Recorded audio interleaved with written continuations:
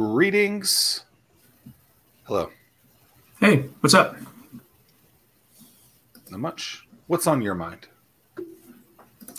It's that for me a lot. It's you take a couple days, go on vacation, and things stack up. So it's great to recharge, but trying to get everything squared away, focused, and back on track. So always a bit of a challenge. So that's Did you have one on of my those mind. automation email things up? No, and I always forget to do it. I typically, even when I'm on vacation, I was only gone a day or two. So, yeah, I pretty much triage everything anyway. And if I have to respond to something, then I will. But if I go out of country, then I certainly will. But for the most part, it's I try to. If I have to respond, I will. And how many of those emails, once you get back, are like just delete, spam, ridiculous? Well, so when I triage everything, I'll do all those right away, and if I can snooze it, then I'll snooze it and have it reappear in my inbox when I come back, kind of thing. But yeah, I think it's good for people to refresh. 100%. Yeah, I think maybe people don't grasp that early on too, but it's like, look, like you need that time off, like, and you really shouldn't be working 80 hours a week because it's like you're just setting yourself up for burnout. And you're not going to be at your best. Only a handful of that time a week you're really going to be on your A game anyway. I mean, think about athletes, right? An NFL player has to be good for 15 minutes a week. Because that's how much a game is actually. Yeah. Right? They need to be on their A game that much time. Sure, there's preparation, other things on there, but that's where they need to be prepared for. Obviously, other sports is higher than that. I just read something that said Usain Bolt trained 4 years for 9 seconds. No, it wasn't him. It was someone. I can't remember who it was. Right. But it was someone. Yeah. It was basically something for a 9-second race. And it's just like, I guess that's a 100-yard dash. And it's just like, yeah, they need to be on their A game that during that exact time, and then some of the preliminary stuff, but like all the other stuff is kind of like not A+ important stuff. It's like maybe B and C. And so I've had that approach for maybe 10 years where it's like, okay, when you need to be on your A game, be on your A game, but don't treat everything like you need to be on your A game. And I think that's kind of like the Allen Iverson mindset. It's like practice is important, but it's not a game. Talking about practice, not a game. I don't know. What happy to have Hunter Walsh back on the show. He rolled in here almost 100 episodes ago. Isn't that crazy? Almost 2 years. Almost 2 years to the day. A little over 2 years ago. Why aren't you wearing the same shirt? Tim and I are. I feel like you guys wear the same shirt almost every episode. So maybe I was trying. That was on my list of things that to kind of follow up that wanted to put out A+ quality work, but definitely yesterday was not like an A+ day, so did not make it. So y'all are stuck with a kind of summery, festive inspired shirt today. So dressed up festive. Well, it's great to have you back. A lot has been happening at the 757 collab. I don't even know where to jump in, but I guess I'll just start by saying everything seems to be a lot more. I understand it a whole lot better now that I think that there's a conscious effort to like everything is 757 collab first, and then there's your I don't know what's the words. Branches, programs, arms, branches, kind of the collab umbrella, and you got a lot of other spokes. That there's all different analogies that you can use to, and we're still working with kind of the easiest, most succinct way to communicate it. So it's not 20 minutes into a conversation of a simple question of like, hey, what do you do? And you haven't answered the question. Well, it's interesting. It's interesting in the sense of, so I guess the first interesting point, I didn't even think about this until now, that like a lot of times founders or companies will create that holding company, and then they create the businesses underneath that holding company next, where you guys kind of did that opposite. You had Angels and then Accelerate Startup Studios. And then at some point in there, collab was formed. But then the other part of that is that you can understand like the direct impact or the brand that you guys have just with those different, the different areas that you guys have, because everyone knows them as individual entities. So it's something that as a startup, I think like with many people, we grappled and still grapple, to be completely honest, with the best way to and to what degree the collab name should be out in the community versus the resources. And initially we thought that the collab would be kind of this internal facing shell entity and component, but quickly realized that actually it makes it easier to just say that and start to try to spend more messaging around really building this narrative around the collab, while getting feedback from folks like yourself, founders, all of the actors in the startup community to ultimately see what resonates to them. Because oftentimes what sounds great to you on paper or when you're talking to your friends, you're communicating with someone and clearly that they are looking at you like you are not speaking the same language. So it's an iterative process, but I feel like we're definitely starting to begin firing on all cylinders and getting some recognition around the collab brand and ultimately what that means. Yeah. Confusing is what I would say, right? Even as someone who I just didn't know all that stuff really. And so it's like, okay, like collab is the thing. It makes sense now, right? Ford has a bunch of vehicles under them. Toyota, Tesla has a bunch of vehicles under it, right? And these are the model numbers, right? To add another layer of complexity to all this. That's really what it is. Here's the brand, here's the make. The make is 757 collab, and then there's all these other things. And it's confusing, I think, from before, because people probably just from an outside piece, they might have known one angle. They might have known another area of it, and they didn't realize that actually all those things, in your four walls, people get it, but the majority of the people are not in those four walls. Yeah, right? They get it, but I bet you old habits die hard. I would be willing to bet. The most succinct way that I've gotten is 757 Collab is a vertically integrated nonprofit providing place, community, programming, acceleration, and capital to early stage growth minded founders. Still working on it. Still, there's some jargon in there, but maybe some jargon. But no, but I mean that's all good positive things. And I think the other thing too is, but Zach, you and I have been around the block a couple of times. Yeah. So we were around to see all of these different organizations stand up. So for new founders that you all see, educating them from day one makes it a whole lot easier. So 100%.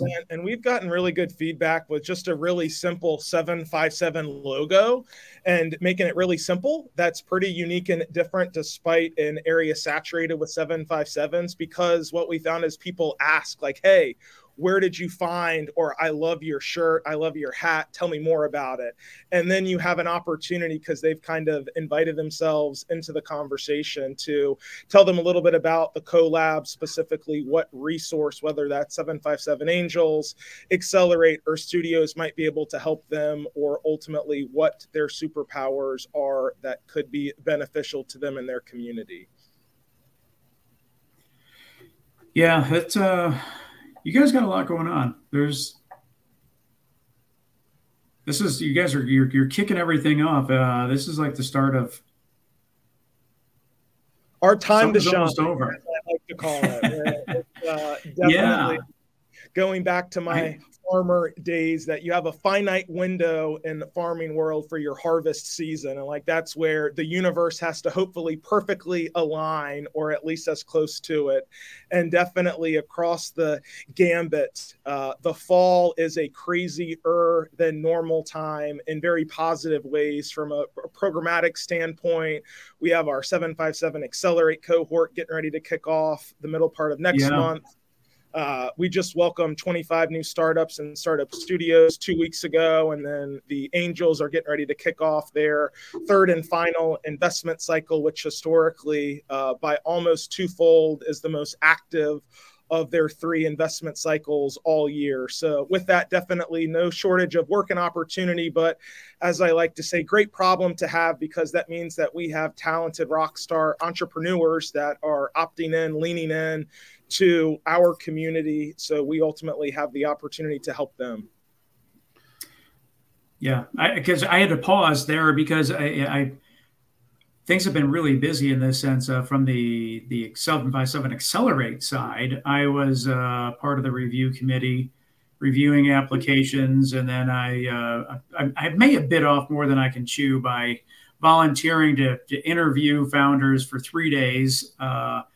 So I went and did all the interview process with the founders. So I didn't want to say too much, as notifications will go out, I guess, in the next week. But 150 applicants for 757 Accelerate, which was narrowed down to 29, which will get ultimately narrowed down to 7. Magic 7, lucky number 7.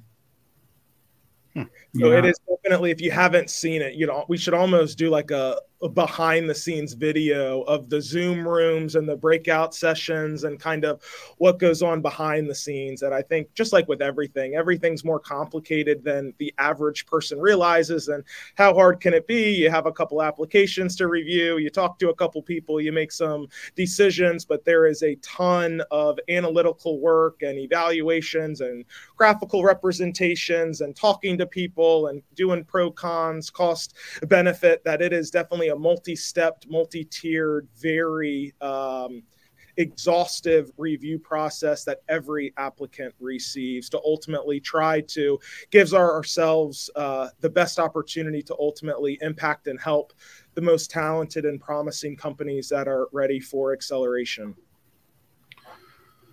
Why should a business trust you guys with their most important asset being time, right? Because I think that's the number one thing that you guys that they would lose in any of this stuff is their time, right? Whether driving there, being there, driving back, etc. Time is the one resource that you never get back. Why should a founder or business trust the 757 Collab with their time? Super valid question. At times, one of those finite resources that, to your point, you can't get back. And I think that first and foremost, it makes it a little cleaner and easier for founders, us being a nonprofit, that we aren't on your cap table. We're not taking equity in your business, nor are we asking you to pay for anything. We're actually giving you rent-free space in a world-class innovation campus, surrounding you with mentors and subject matter experts to allow you to do more faster. So I think with that, it goes back to kind of the traditional metrics of success that you can point to, talking about the past track record of performance you have with your portfolio companies, where they are now. And I think also that we can talk as sort of staff and individuals running these programs till we're blue in the face, but it comes and is received very differently when you're able to actually talk to founders that have gone through the program themselves. That testimonial, hearing firsthand that human to human element and how we are able to help with anyone, whether it's at the early stage incubation and startup studios or those companies that are fortunate enough to receive angel investing, hearing them, hopefully the pleasurable experience they had interfacing with our staff, and ultimately us delivering on our promise to put all founders first in everything that we do. Definitely that we're not going to oversell ourselves, but we can tell you what we can do. We can point to a pretty consistent track record of excellent performance, exceeding expectations. And if that sounds like something you want to be a part of, our doors are always open and we'd love to help. And if not, no harm, no foul. We aren't going anywhere anytime soon, and that we are still going to be as supportive as we possibly can, even if we're not formally a part of your startup mentorship network, etc. And I think a lot of it, having been doing this for over 2 years at Startup Studios, and the Collab, you could argue, has been in an existence since when the Angel started in 2015, that we aren't going to be all things to all people. And sometimes that we aren't going to be able to ultimately give you the direct help or hand-holding that you might need.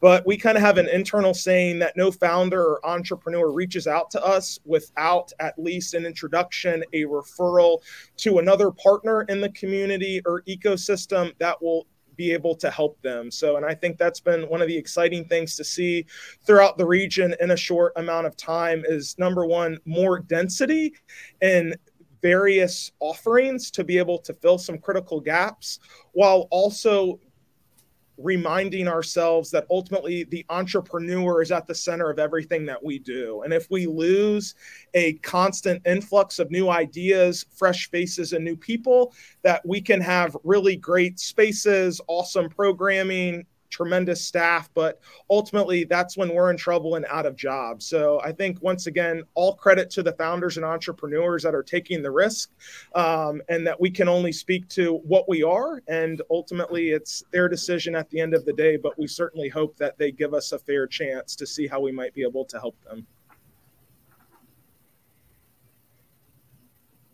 Well said.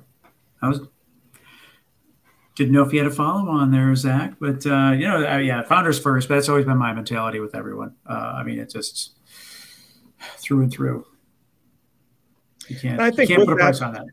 Iterate on that, like the power of showing up is something that we really value a ton. That's one of the consistent questions when we're kind of running through everything that we offer. Like, oftentimes one of the greatest questions we get is like, well, this sounds really good. Like, what's the catch? And it's, you have to be willing to put in the work, and you have to be willing to, if you're given homework, if you're given guidance on things, to be able to actually go out and do the work yourself, not come back 3 months later saying that you haven't made progress, or you haven't been able to go out and win pitch competitions or get some friends and family money because you haven't been willing to put in the work. So I think that it definitely is a two-way street there, but certainly first and foremost, that if you had to prioritize working and tasking, the founder is always top line. If any founder needs anything, that always gets pushed to the top, and everything else typically can wait.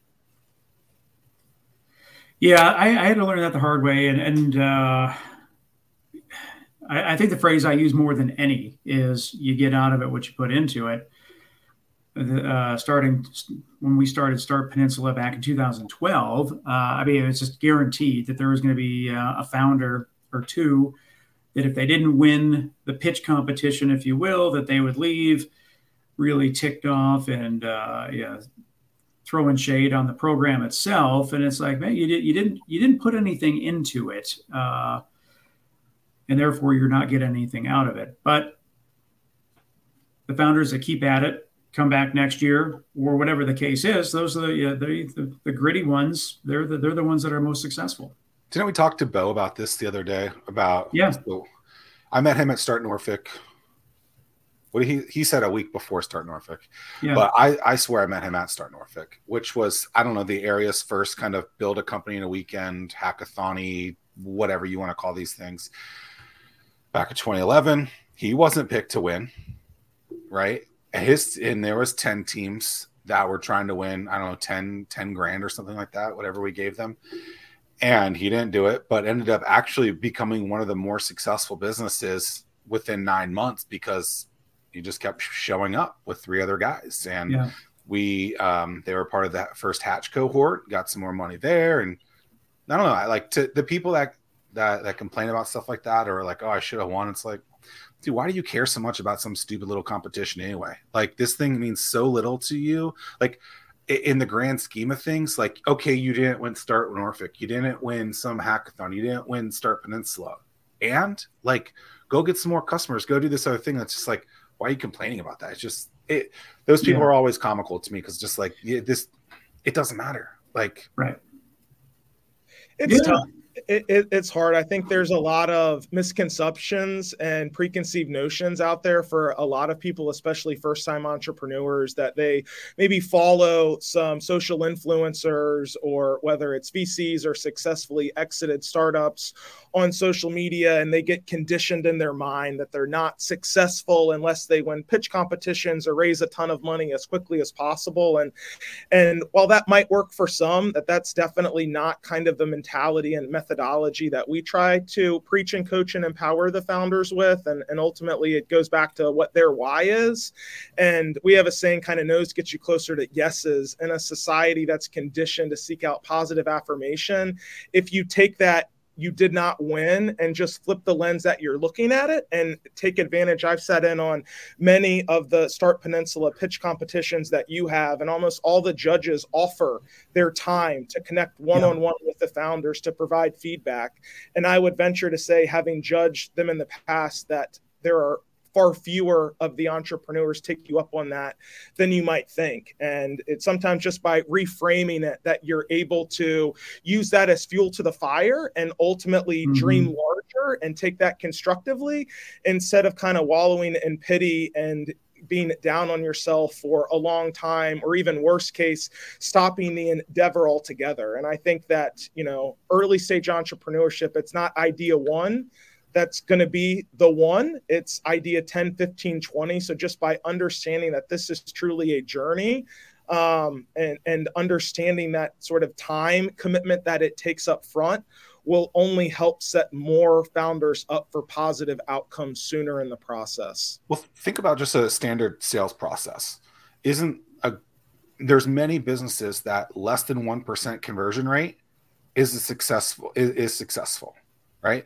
So you reach out to 100 people, maybe one of them will become a customer, right? I mean, do you have the tenacity to actually go, and how many people actually have the tenacity to go and reach out to 100 people?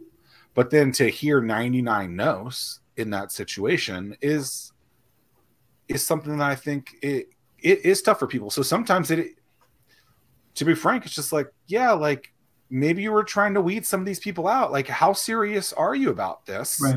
Where it's like, hey, like, if you're not going to do this, like this, we're telling you this because we've seen it. This is what it takes. Yeah, some businesses 5% is good. Okay, it's still 95 no's. Like, it's going to happen. It's just you. When I asked Damon John that question, what do you say that? Normalizing failure. Like, you should expect to fail every day. And if you're not, then you're probably not trying hard enough at anything that you do. I fail every single day. And I feel like there's this taboo or stigma about either not talking about it because that shows that you're vulnerable and weak, or anything like that. And as somebody that works with a lot of early stage entrepreneurs, I could care less what you're failing at. What is far more important is how you're taking that and what you're doing with it to turn it into actionable items, inching closer to what you're trying to work on. Yeah. I mean, with that, before we get too far away from what you were talking about, Hunter, one thing that, like, when I get founder updates on the investor side, like, one thing that really that just it turns me off is, like, when I get a monthly update or quarterly update that says that if they won a pitch competition or something, it's like, dude, you've already validated your business. I don't want you spending time on that kind of stuff. You need to be, like, generating revenue. So the longer you kick the can down the road trying to do those things, or, we just launched a podcast, it's just like, if I can't see the direct path from podcast to generating revenue for you, you're delaying what could be the inevitable. Get out there and sell. Get to those 99 no's so that we can really get to what matters most, and that's generating revenue. But it's not as cool. Yeah, it's and the reality of it all, man. I think that one thing, I mean, and obviously I'm super biased, but, like, Start Peninsula is designed to validate your business idea. That's it. And even with that said, you validate your business idea, but at best, that's 3 judges or 5 judges, depending on what event you're in. That's still only 3 or 5 people's opinion. you can still prove those judges wrong, or if you tweak this or pivot or whatever the case is, I mean, that's still not the end all be all. Sure. Definitely has its role, I think, in kind of the community, but I think it can lend itself to at times provide false validation, especially to your point, Tim, if I'm kind of reading in between the lines, like the companies that have won 10 pitch competitions, but when you peel back the layers of the onion, there's not a whole lot actually there, that they kind of just jump from applying to one to the other, but aren't using that to actually move their business and idea forward. Yeah. Zach and I would call those eventrepreneurs. Oh. Right, Zach? I call them a lot of things. That's one of them. Well, someone was saying this. There's people who go from accelerator to accelerator now just to get a little bit of capital. I mean, I feel like that's the exact same point. Nothing against these people. It's just like, are you really progressing, or are you impressing someone enough to get you in their cohort because they think what you're saying is great, but maybe take some of their feedback every once in a while and get a couple customers? I think that definitely that we have seen some that have gone through like 10 different versions of accelerators, incubators. It's way more than I was thinking. Okay. At some point, if that's been over multiple years, like hopefully you've gone through some hard pivots and had to refocus, reset, but kind of 3 is one of the kind of internal rules of thumb, but definitely requires some additional follow-up questions, like what you learned from each of those and how you've taken that information to ultimately be more ready for product market fit, commercialization, or that next set of milestones in a particular raise that you might be looking at. Yeah. I mean, it makes sense. And this is no dig at 757 Accelerate. It's just, if you were to do 757 Accelerate and then go to Techstars or Launch or something like that, I mean, that's a logical step. Yeah. I mean, it's just, 757 Accelerate, where it's very regional.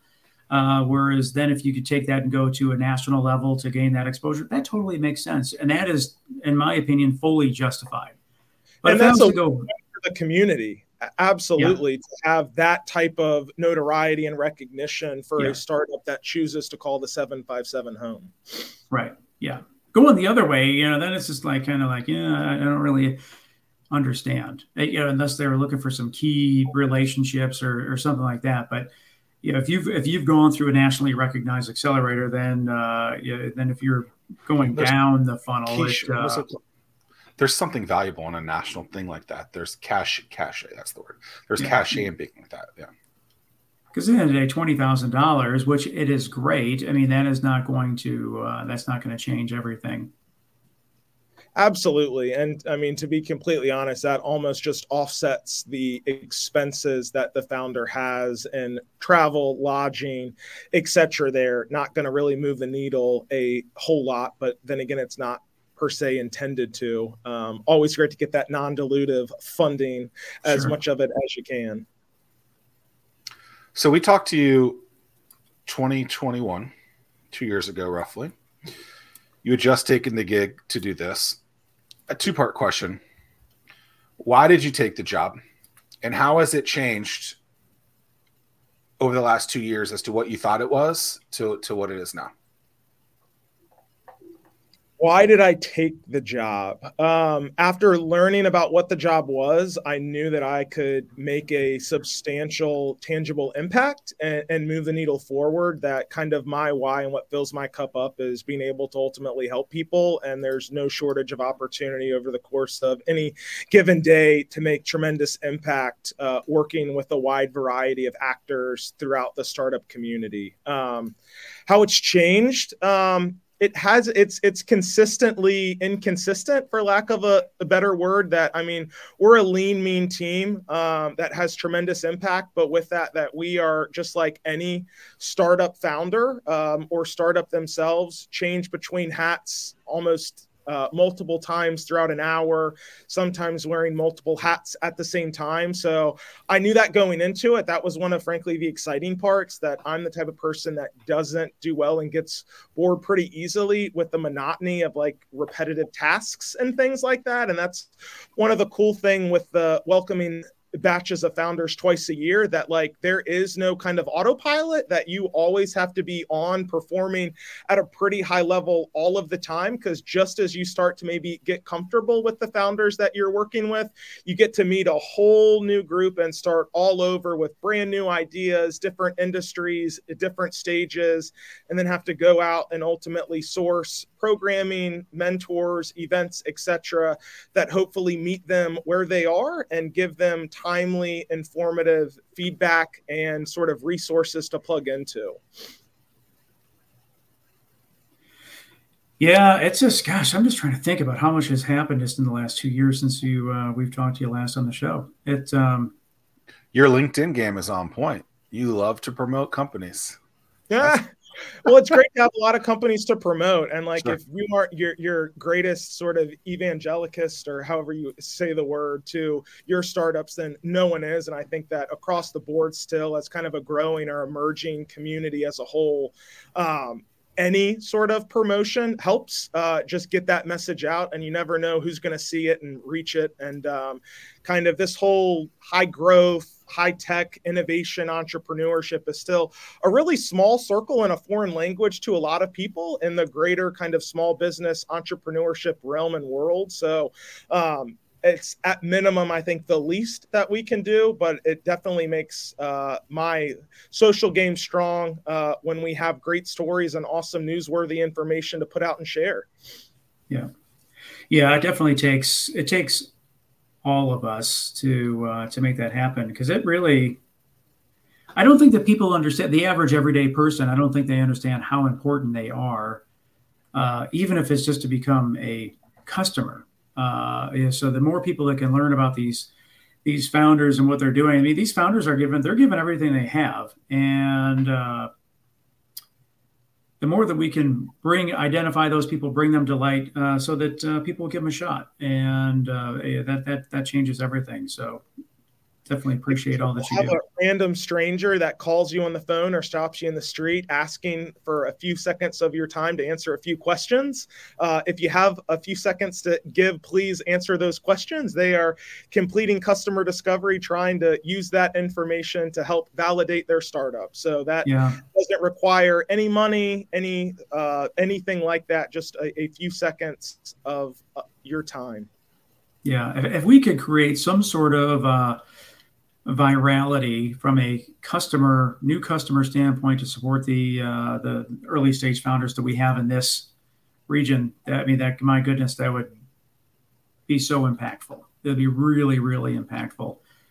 And I'm curious, on your side, like one of the challenges that I've had, whether it be the Launchpad when that was first getting started in Williamsburg, or with Startwheel, everyone was like really helpful, ready to show support. Then it's like, once you get going and the plane kind of takes off, if you will, then people kind of back off, like, we don't need to support them as much anymore. And I think that I find that to be completely the opposite. It's just like, no, we still need that continued support.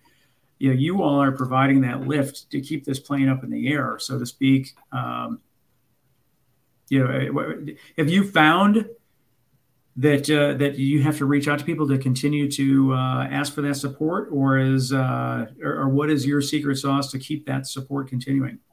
Absolutely. I would argue that kind of inflection point is actually when you need the support of all of the actors more than ever. And certainly with our organization undergoing a lot of very exciting changes within the past year, definitely it would have been really easy for us to lose a lot of the momentum and get our foot off of the gas. But the exact opposite happened, that we really challenged the people that have opted to lean in and support us through the years, that now is really when we need you more than ever to lean in, because this is where a lot of startup communities ultimately start to fizzle out when you have that transition of leadership. So it was an exciting kind of pulse test for our spring social that we had in early May on the Assembly rooftop, where we had well over 150 people show up, rocking it out, just supporting all of the wins and the beautiful diversity that our startup community has. And that has only continued, whether it's the quality or size of our applicants across all of our resources, whether it's seeing numbers on our websites continuing to increase. So definitely you have to continue to be your own greatest champion and advocate. And as we tell startup founders all the time, the second you become complacent or kind of lose that passion or that fire that's kind of lit under the seat of your pants, then that's when either things will just fizzle out and stop altogether, or ultimately the founders will lose interest and will go elsewhere, which is the exact opposite of what we're trying to do. And this is, I mean, a long-term, multiple decade play. And it's not going to be something that we're able to achieve overnight. And to your point, Tim and Zach, that it definitely requires, this is well beyond a 757 thing. This is multiple different people throughout the entire region, working in harmony towards common goals, celebrating as many small wins as we can find along the way, hoping that those snowball into some larger, more visible, public-facing wins in due time. Yeah, I don't know the number, and it would be really difficult to find that. But we've had many, whether for startup studio companies or accelerate companies on the show over the past few years, and all of them, all of them speak very, very highly of the programming that 757 Collab has. Well, I appreciate it that, I mean, we are always looking for feedback, that we are always iterating and tweaking our model to make sure our value proposition aligns with the ever-changing needs of our target audience, which is early stage, growth-minded entrepreneurs. And what was relevant and worked last year isn't going to be as effective this year. And that's why we're continuing, and we'll continue to try things. And if it works, awesome. And if it doesn't work, so we're going to figure out why and see ultimately how we can continue to keep this momentum and the drumbeat going. So 10 years from now, the 757 startup community is one of the most founder friendly on the East Coast. Yeah. I mean, that said, granted, going back to what we talked about, the people that lean in, the people that take advantage of opportunities, they're the ones that are doing the show. They're taking advantage of what you offer. They're taking advantage of what we offer. And as a result, they get a great experience, and they see the successes that we all want them to see.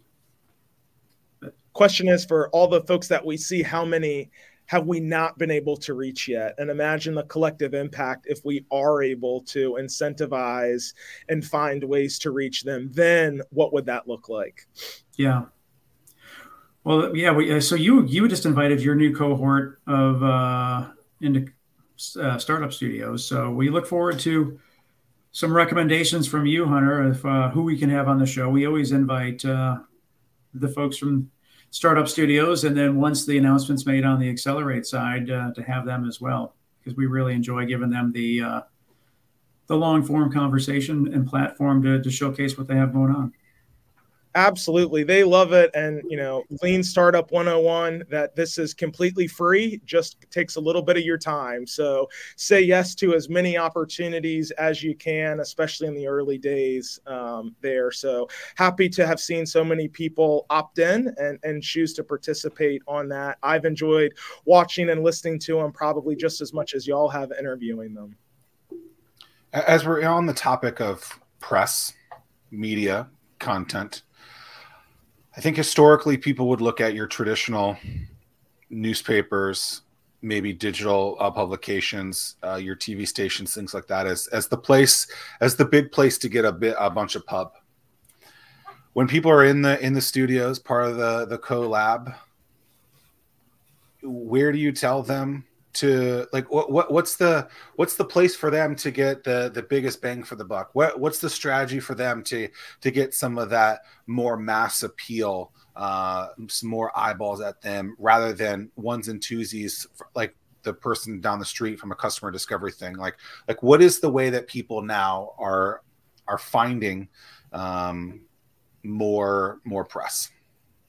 I don't think it's a one-size-fits-all answer. I think it obviously depends on a lot of factors: industry, what their resource constraints are, whether they have marketing spend or not.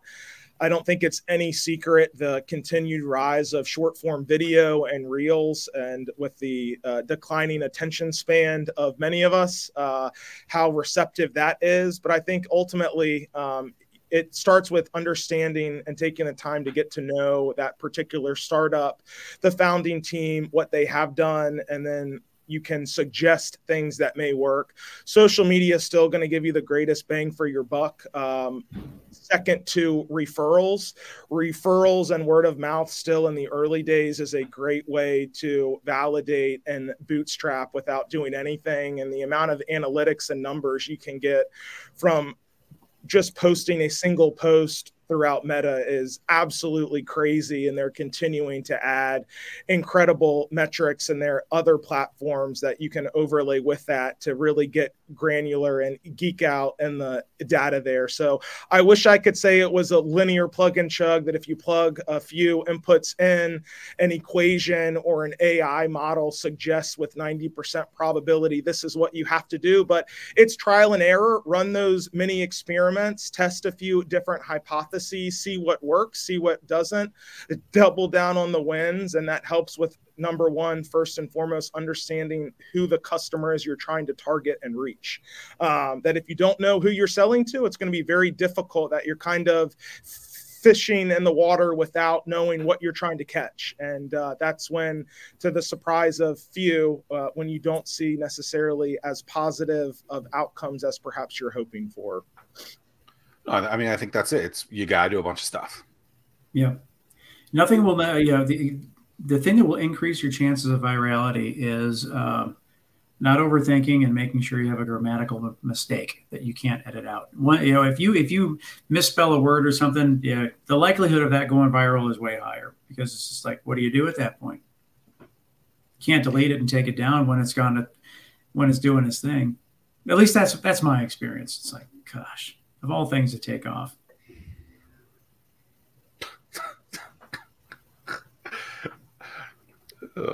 I don't care about those things, but I don't know. You spelled your name wrong today.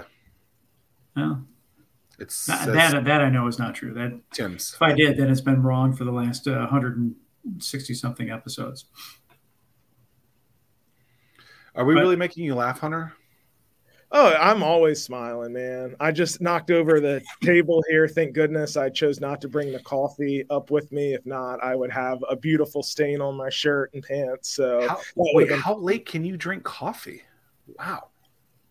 I'm kind of, I guess I really don't have a tolerance. So that's kind of like my de facto go-to, black coffee on ice to kind of power you through the whole day. Wait, are you the same, Tim?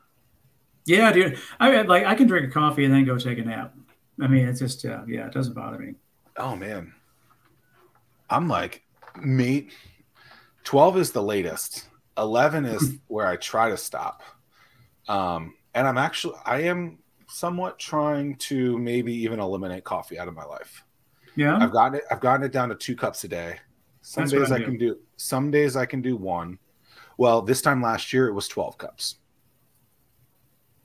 Wow. So the fact that I feel like y'all are always trying new cool things. Have you guys tried or experimented and I'm gonna butcher it, but the mushroom extract coffee things that are? No, I'm a black coffee kind of guy, man. But Rogan drinks that coffee. I can't remember the name of it. I've heard pretty positive things about the mental clarity that you get from just a single serving, and people that were drinking obscene amounts now just have that one small 8-ounce cup, pour over, whatever, do it right, and swear by it. But I haven't tried. I mean, there's a lot of things with caffeine. So a lot of people will want to drink a coffee as soon as they wake up. That apparently is really not smart. It takes you at least an hour to actually get those whatever functions in your brain working to do that. So if you put coffee in, you're actually not doing anything. So they say do something else for an hour first,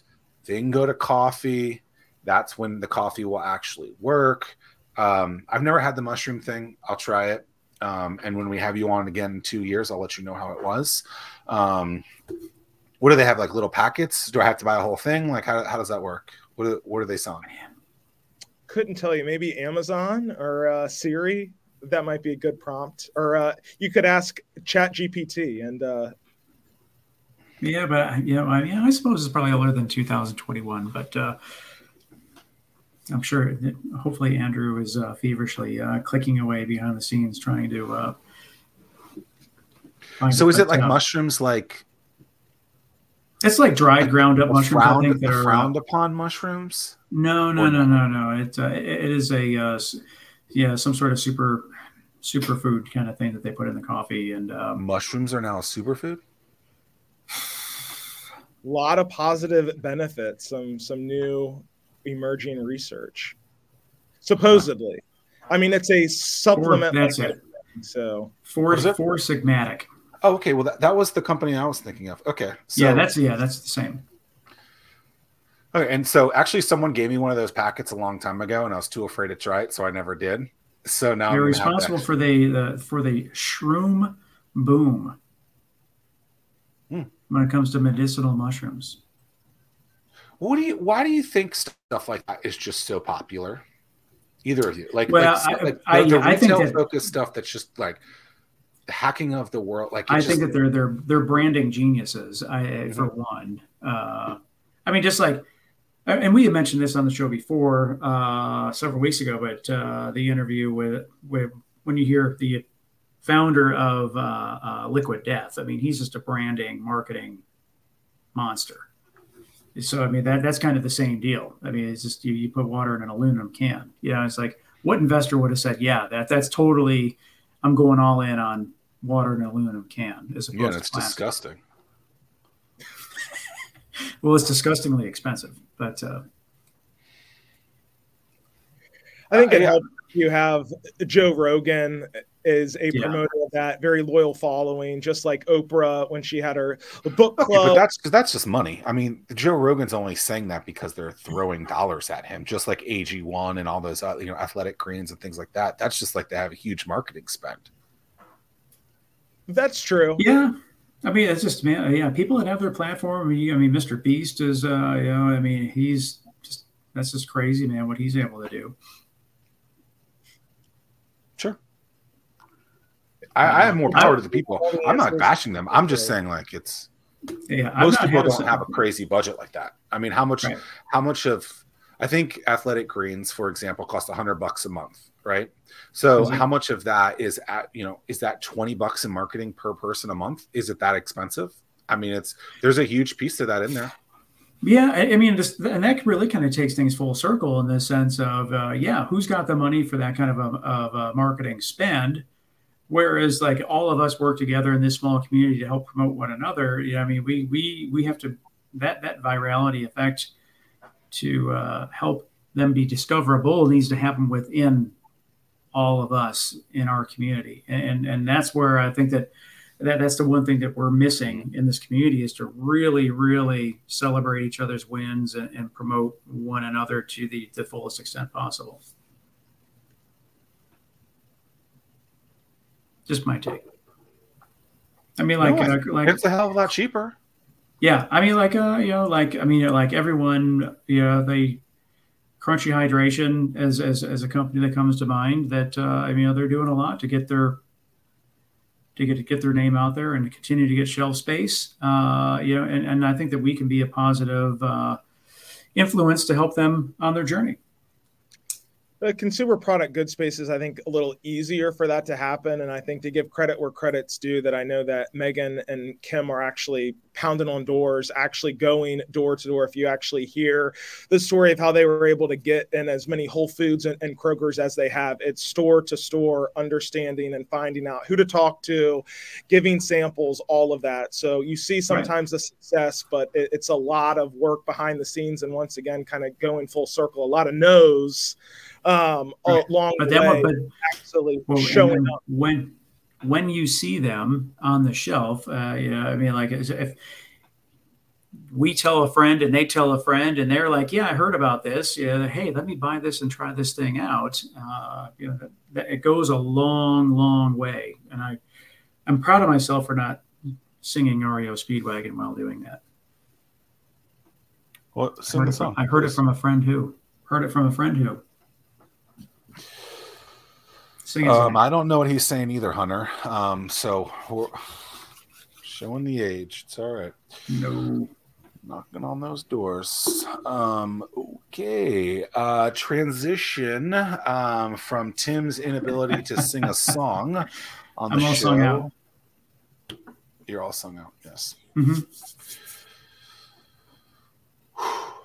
So 20, how many people are coming to the studio, you say? How many new businesses? 25. And 25. So you guys talked about Accelerate having 150 applications. Like how many companies are trying to come into the studios? Like what's that high number on there? Or is it a pretty big success rate? Our application funnels right around typically about 100. Okay.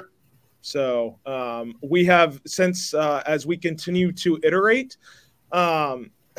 every company that meets the minimum criteria, which is on our website, we're not hiding anything there. We invite to start onboarding with us. If you complete super light onboarding, literally will take probably less than 10 hours. You are then guaranteed acceptance and admittance into the program. So that's something new that we tried.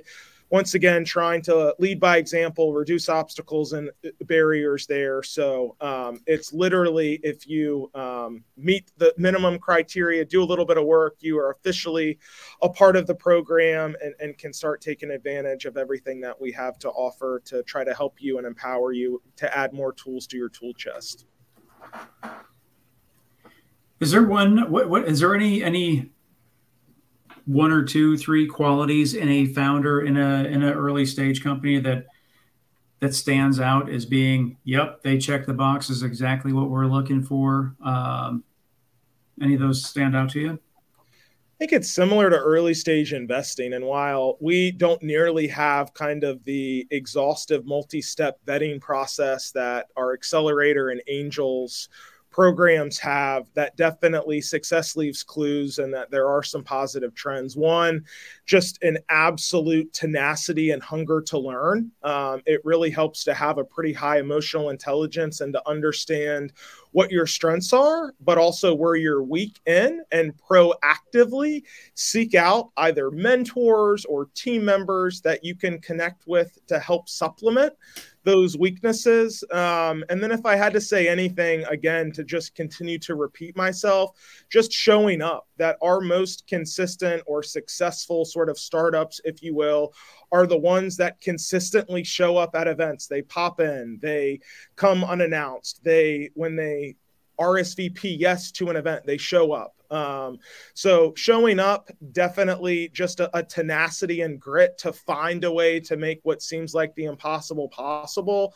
And ultimately just consistently being aware of what you're strong in and where your weaknesses are kind of high level, some clues to success that I think are applicable, whether you're an entrepreneur or just trying to kind of improve professionally and personally.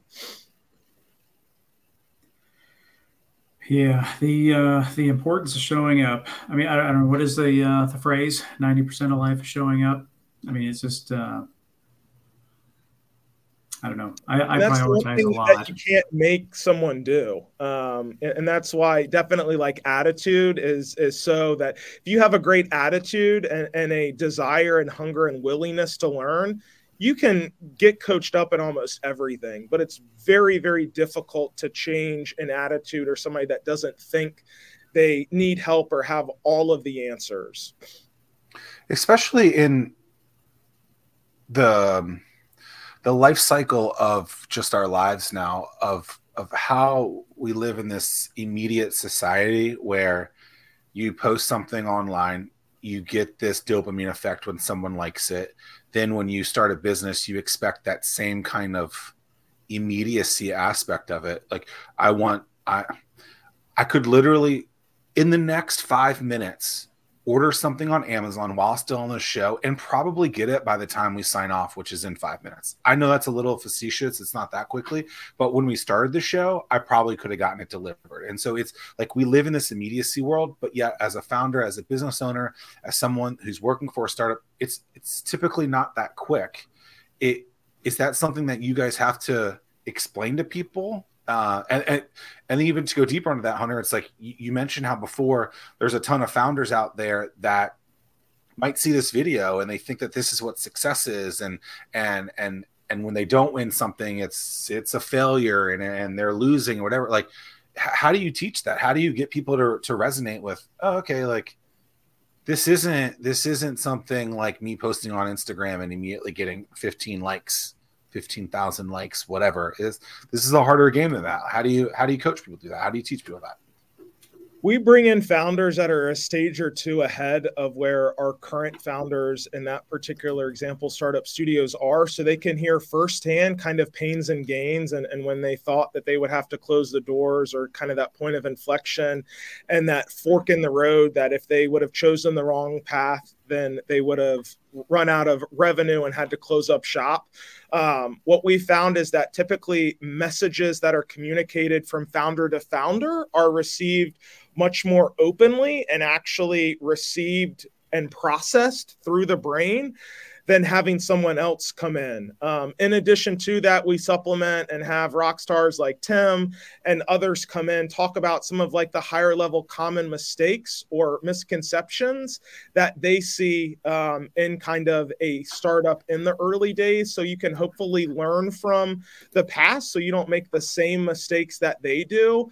But I would say that at least a third of kind of the programming that we do is very much on kind of the mental aspect, not directly teaching them legal, finance, accounting, go-to-market strategy, sales, but just really setting their mind up for appropriate expectations and ultimately kind of what the roadmap looks like if you are fortunate enough to continue on and pass through some critical thresholds and validation points in the process.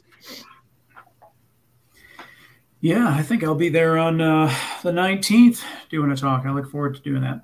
It's always fun. To it that you had our highest attended internal programming event ever when you came last year. So wow. I am encouraging a new record be set. So no pressure to any of the founders that will be listening to this. Wow. Hey, and in 2 years, we'll let you know if you got the record or not, Tim. I mean, you guys have fun events. The rooftop party you had, the Cinco de Mayo rooftop party, that was a lot of fun. I enjoyed that. We're doing the same thing. Haven't released it yet, but October 16th, we're doing our fall social Halloween theme on the rooftop. It's going to be just as fun. So we did the Cinco de Mayo theme in the springtime, and we got our calendars aligned there. So would love to pack Assembly and the house to simply just celebrate entrepreneurship and all of the wins that we've had over the last year. What are you going to be for Halloween, Tim? Dude, Halloween is so far away, man. I'm going to be Hunter. I'm going to wear a Hawaiian shirt. You're going to have to get a head enhancement. That your head is way too small to be able to pass for me. So, well, I'll get a mask. I'll figure out something. What's your? You guys have a lot of different events. What's your favorite event that you all host there? Selfishly, I would definitely say the socials that we do. So the spring and the fall social, just because I feel like that it's almost event fatigue or programming fatigue, like always having to learn something or listen, but just to literally have something with no agenda where the only point is to just connect with like-minded people is really refreshing. And clearly the people really resonate and respond well to that. So it's something that we continue to do. I always like the sort of unplanned, spontaneous riffs and one-offs that happen when it's just a random Friday afternoon when not too many people are around and you just start talking to somebody and somebody pops in, and then before you know it, like they're mapping out, we got the whiteboard and are saying like, this is what you need to do. And have you thought of this? Like those are almost the most fun. And I think it's because it's just organic and natural, and like just to see the enthusiasm and excitement of like this model, which 2 years ago when like I was first on, like it was on paper, it sounded good. It like looked good and we thought it would work. I said it would, but like now we actually have some data points to like, this is working and we know where our gaps are and are proactively going out to try to solve for that. So we can ultimately provide and kind of be that one-stop shop for growth-minded entrepreneurs in the 757 and beyond to plug in with. There was a lot of energy there in November when Pharrell had Mighty Dream. Is it possible? Tim's gonna be mad at me for this statement, but he has a BHAG, and he wants big, hairy, audacious goals, and he wants the region to really look at stuff like that, and I don't disagree with that, but the Mighty Dream Forum had a lot of activity, a lot of energy, a lot of positivity.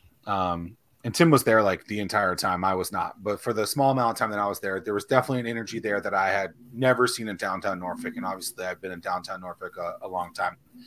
Is that kind of energy possible to create on a daily basis? Is that style of something, that much activity? Is that a one-off thing, a once a year type of thing? Or is that something like that? Is that something that this area, that downtown Norfolk can really have as a everyday type of thing? Realistically. Great question. To clarify, like to have the amount of people from outside of the region come in. I'm not saying have a conference there every day. I'm not saying have a big tent up there like it's a circus, because that's what they brought in. They brought in the big tents and everything. But having that kind of energy there, I mean, that had a big city vibe to it. There was a lot of activity. There was a lot of excitement around that. Is something like that, like, do you guys have conversations like that? Like, this is our 20, this is our BHAG, is to have something that's exciting all the time. Maybe it is a conference every week that's that crazy. Like, it is something like that. I don't know the answer to that, but what I can say is that I think the more that we stop comparing ourselves to other regions and trying to mimic and see, this worked in Silicon Valley or Austin, so let's just repeat South by Southwest here. That typically doesn't work. It sounds, wow, it gets people jazzed up, but it doesn't have the legs to sustain. Not typically. It never works, because what worked there won't work at your place because you're not using that special sauce. It's funny. But the energy, I mean, Pharrell is a local guy, right? So that energy was there. I wasn't even thinking about the people that were coming from the outside. I was just thinking of like, wow, like from place to place to place, there is this energy. Like, you don't always have that there. Never see it. I'll jump in real quick, Hunter. I think that we can. We have Mighty Dream that happens in November, and then we have Something in the Water that's in April. So those are two things that we have right there. And now if you take something the other two opposite quarters, so if we just have something once a quarter, and then we continue to add on to those things, then I definitely think it's possible. But I think that you're 100% right in the sense of we have to stop trying to be everyone else. And I just had this conversation with my wife. So as I mentioned earlier, had a couple days off. So we're in Charleston for a night. But then a couple weeks ago, we went to, where did we go? Charlotte. We were in Charlotte. And we were 6 months ago, we were in Asheville, and it was like one of the things that just while I was running in Charleston, it just dawned on me that it's like every single one of those places are their own place, and they embrace themselves. And that's one of the things we need to embrace ourselves as a community and stop trying to be whatever everyone else is. I mean, and we have to embrace those unique things that we have. I mean, until we do that, it's going to be a slow ride to wherever we're going. Totally agree. We need to get comfortable and give ourselves permission to really just embrace and amplify the strengths of what this region is, instead of trying to put a round peg in a square hole and try to be something that we're not. And, let's just be the greatest version of ourselves that we can be and have that an organic grassroots bottom up mentality instead of having people telling us this is what we want or this is what we need there. Because in my experience, that hasn't worked as effectively as perhaps some people thought it might. And we can only control what we can control. So I think to your point, Zach, to kind of answer your question, like that type of energy, that type of diversity, getting the creatives, getting the arts, the music, all of that, the foods, and have a hyper local theme to it.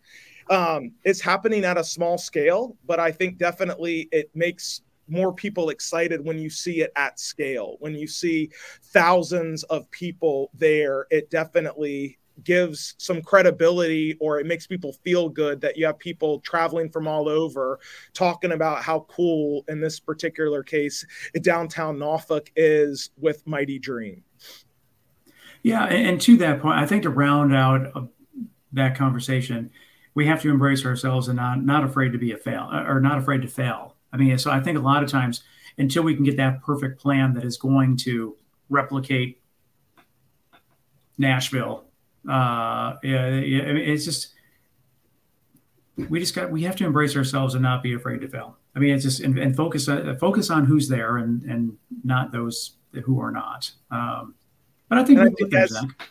The innovation community, like, why not us lead the charge and be that roadmap of, what we might fail, but we're going to fail forward. We're going to fail fast, and it's not going to be because of lack of trying.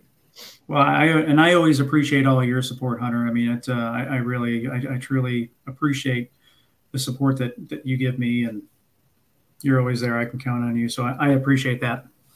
It's a team sport. Sure enough.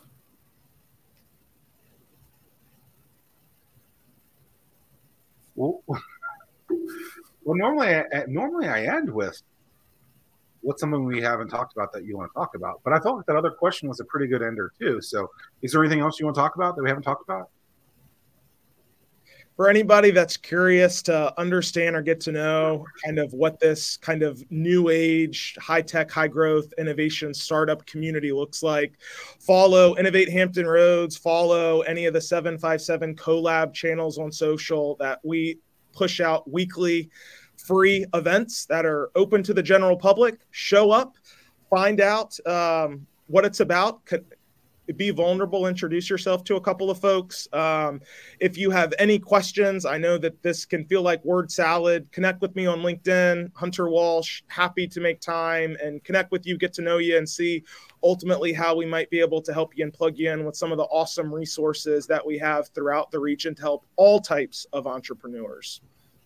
And I think that just to add on that, we do our very best to share all those events on the Innovate Hampton Roads /Start Wheel channels, and I suspect that that folks will see a whole lot more of that in the future. But yeah, definitely, because this is a team sport, we all have to promote one another, and we're always happy to promote you all and everything that you're doing.